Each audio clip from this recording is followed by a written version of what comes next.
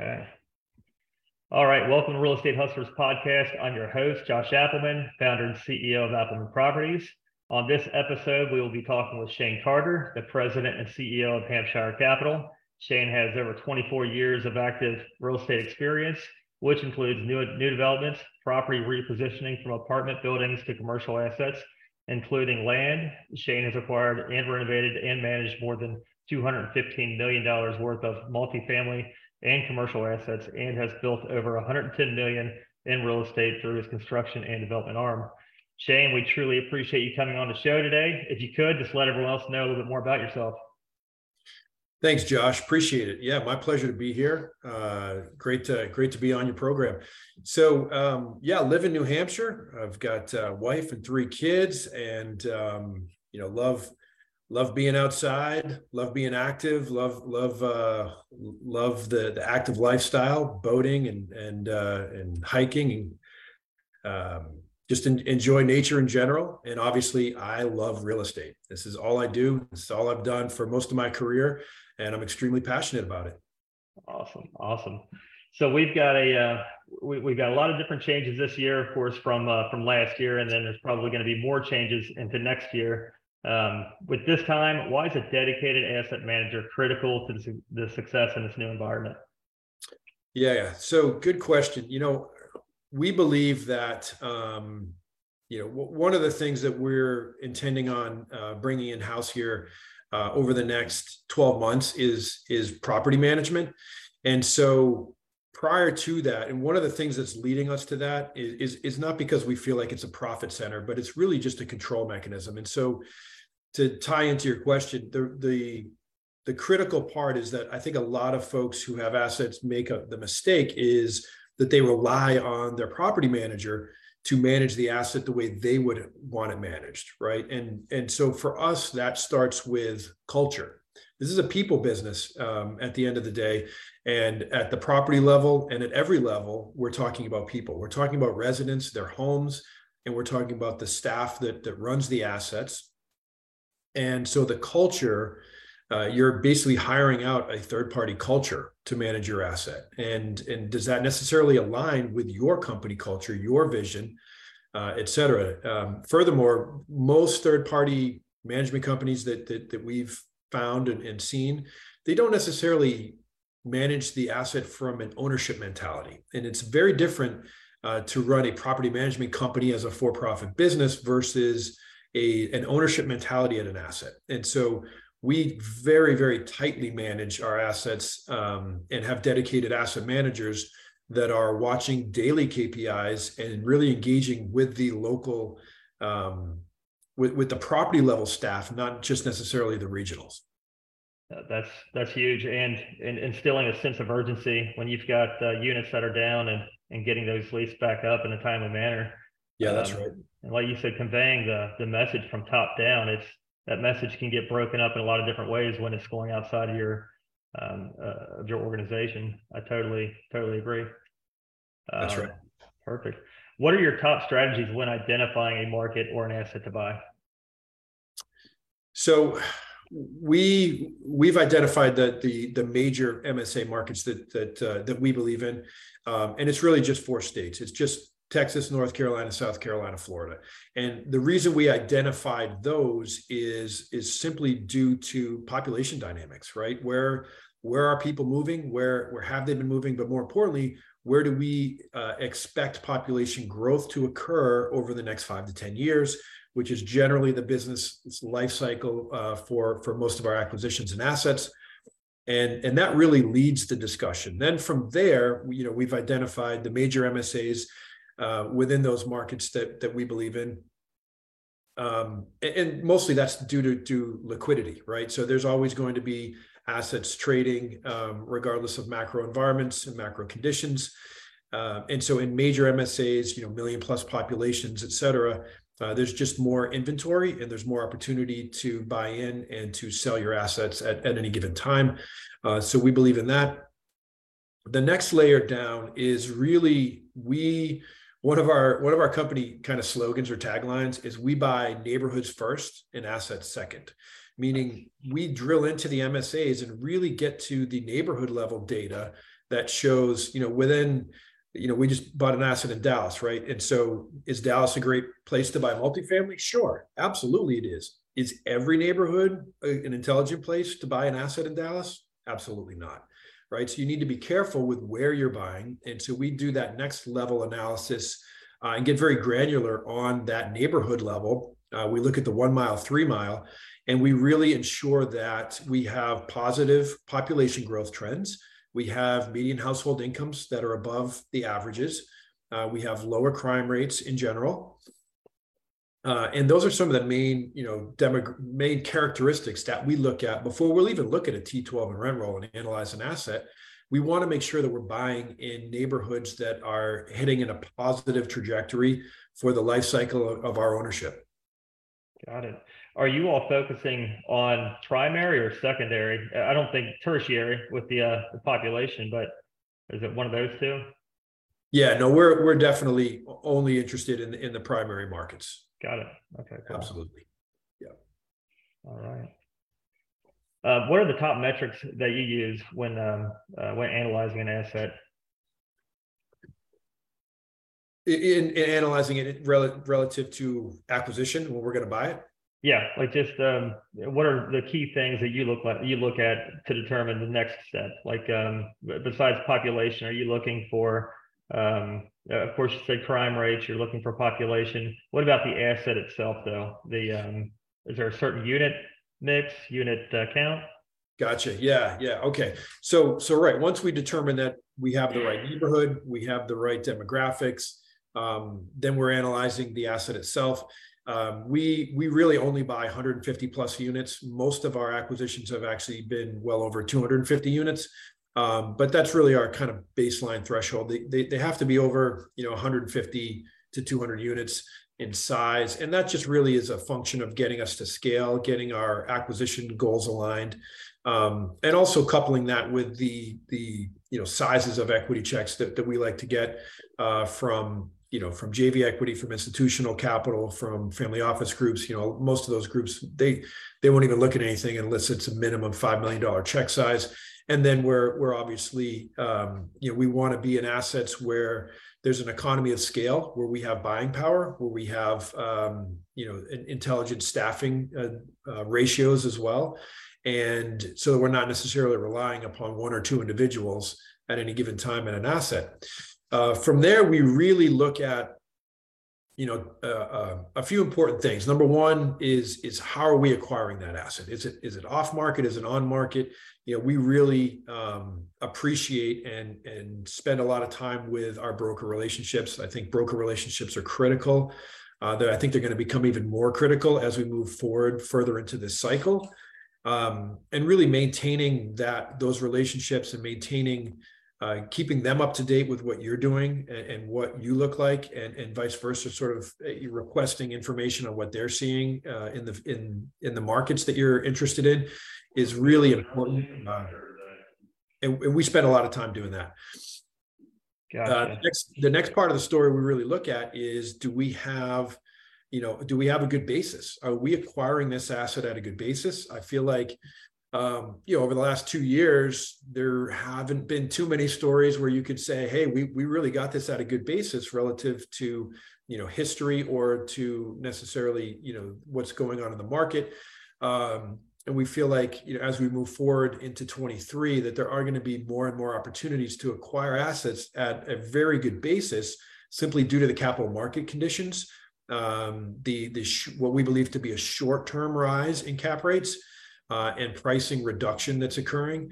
And so, now is potentially a really good time, if you're careful and diligent, to acquire assets at a really good basis, right? The number one rule in real estate, this is going back, probably 15 years ago. I think one of my mentors said, you make your money when you buy, right? You realize your returns when you sell, but you ensure the success of your project and when you buy it, how you buy, and the basis that you buy at. So that's critical. And then obviously the other thing we really look at is most of our assets are value add opportunities. And so we're constantly looking at the comp set, and we want to make sure that we're buying assets that are at the lower tier of the comp set relative to average effective rent. so that we know there's a clear story in terms of how we can raise rents via a value add program. If there's a loss to lease burn off, we love those stories as well. It's potentially a sign of mismanagement or not the most diligent management that could be done at an asset. And the reason we require that is because we never want to be the market leader in rent in any asset that we buy. So we take a look at who is the market leader in rents, who's setting that bar, and we always make sure that when we're underwriting that we're coming in under what the market leaders are already doing. That way we know we have a cushion, we know we're safe, and we know that even if things go down a bit, we're still under where they're currently riding and pushing the market to. So we like to be in that sort of 75th to 80th percentile of the market. And we like to buy assets that are, currently closer to the 25th percentile, right? And that's where we're fundamentally adding value and having that revenue growth build and having that NOI growth. That's perfect. You said a very, very key point is you make your money on the buy.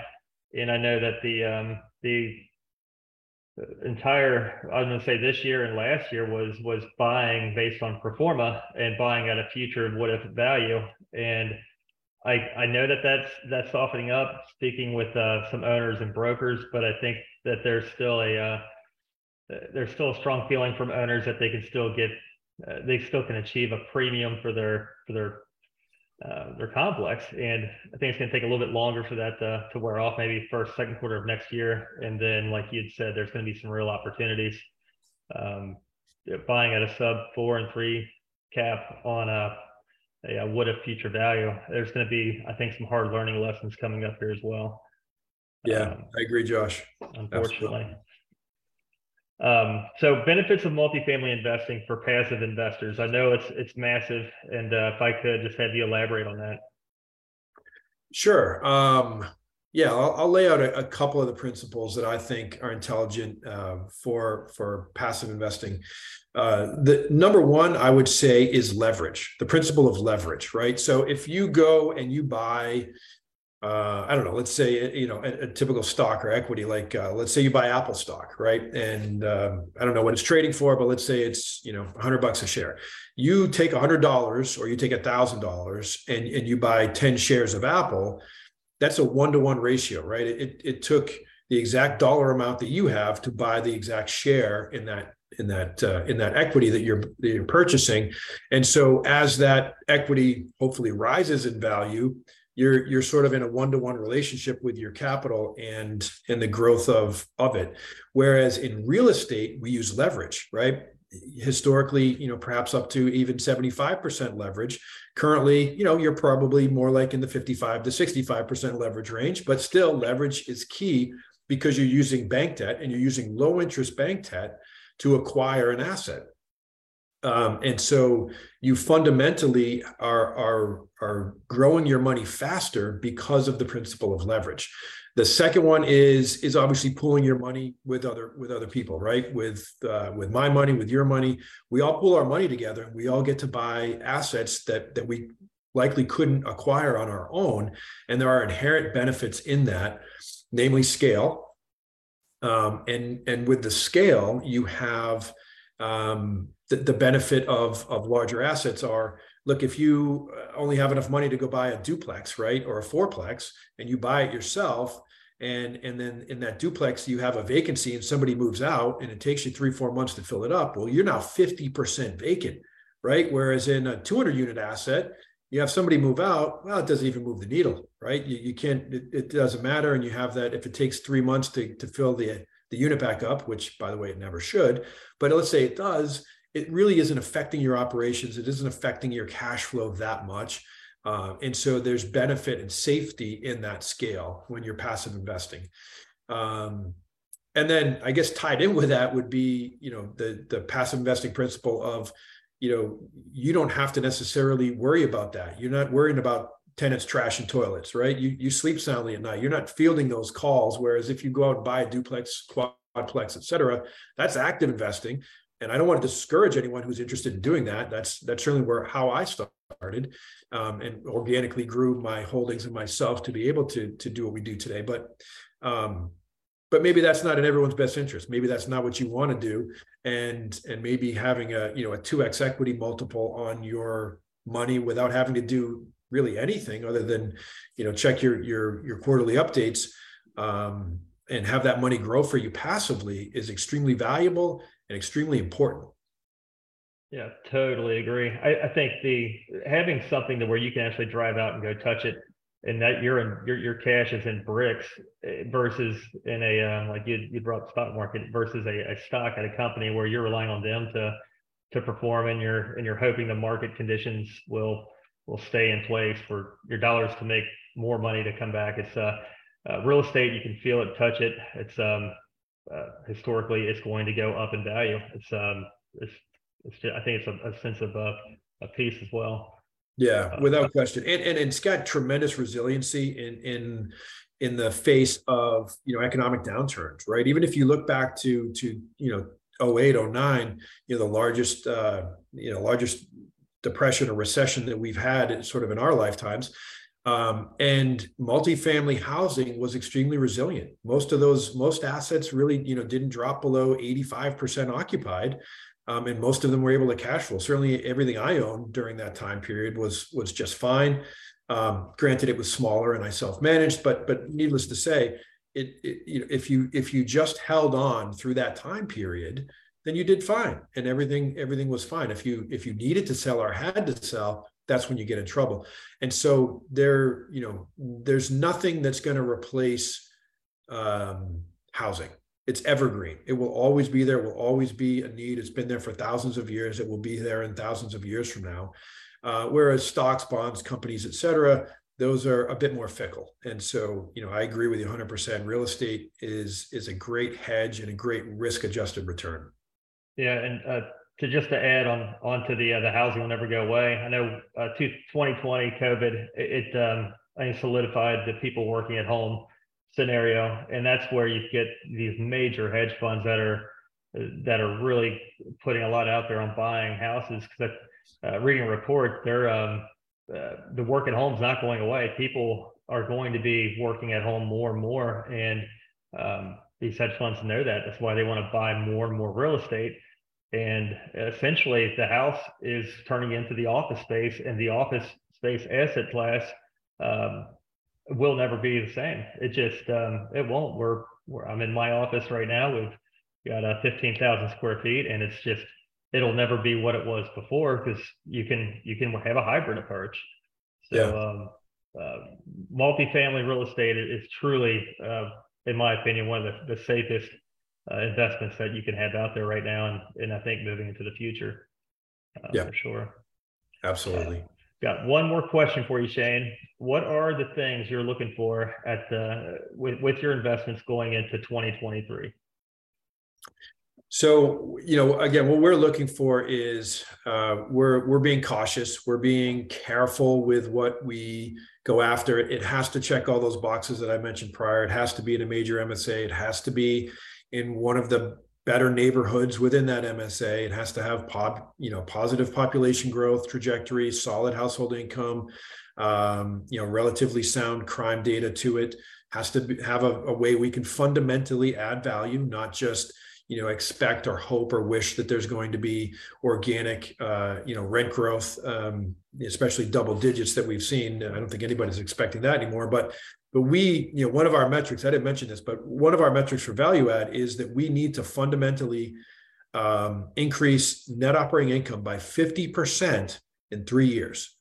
That's a kind of our back of the napkin math. If we can do that, then we know that we are creating value at the property, and that regardless of macroeconomic conditions, we have fundamentally created value, and our investment is sound, and our investors' capital is safe and secured. And so that's one of the driving metrics that we analyze when we look at an opportunity is, can we do that? Is that reasonable? Is that achievable? Both from an execution standpoint and from a comparable rent or comp analysis standpoint. And then, again, I think that the basis story really can't be understated. especially in this market, we are really paying attention to our going in basis and ensuring that we are utilizing in-place debt whenever possible. That is a fixed, potentially lower than the market rate debt. We're looking at opportunities where the seller can perhaps carry back some, and really create a scenario where we are creating safety for ourselves and our investors in the asset.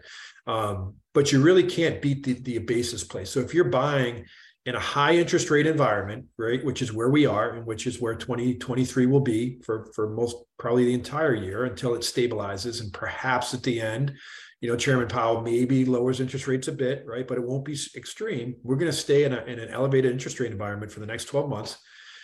But if you are capitalizing on folks who have debt expiring, rate caps expiring, business plans where they have to exit, and you can pick those up at a basis that's intelligent, given the capital market conditions today, and then you hold the asset and you look to sell it in 3, 4, 5, 6, 7 years from now, when we're in a different environment where cap rates will have presumably come back down, maybe not dramatically, but they will have come back down from when you bought it, and you couple that with a value add strategy, you're talking about a very compelling risk-adjusted return metric now.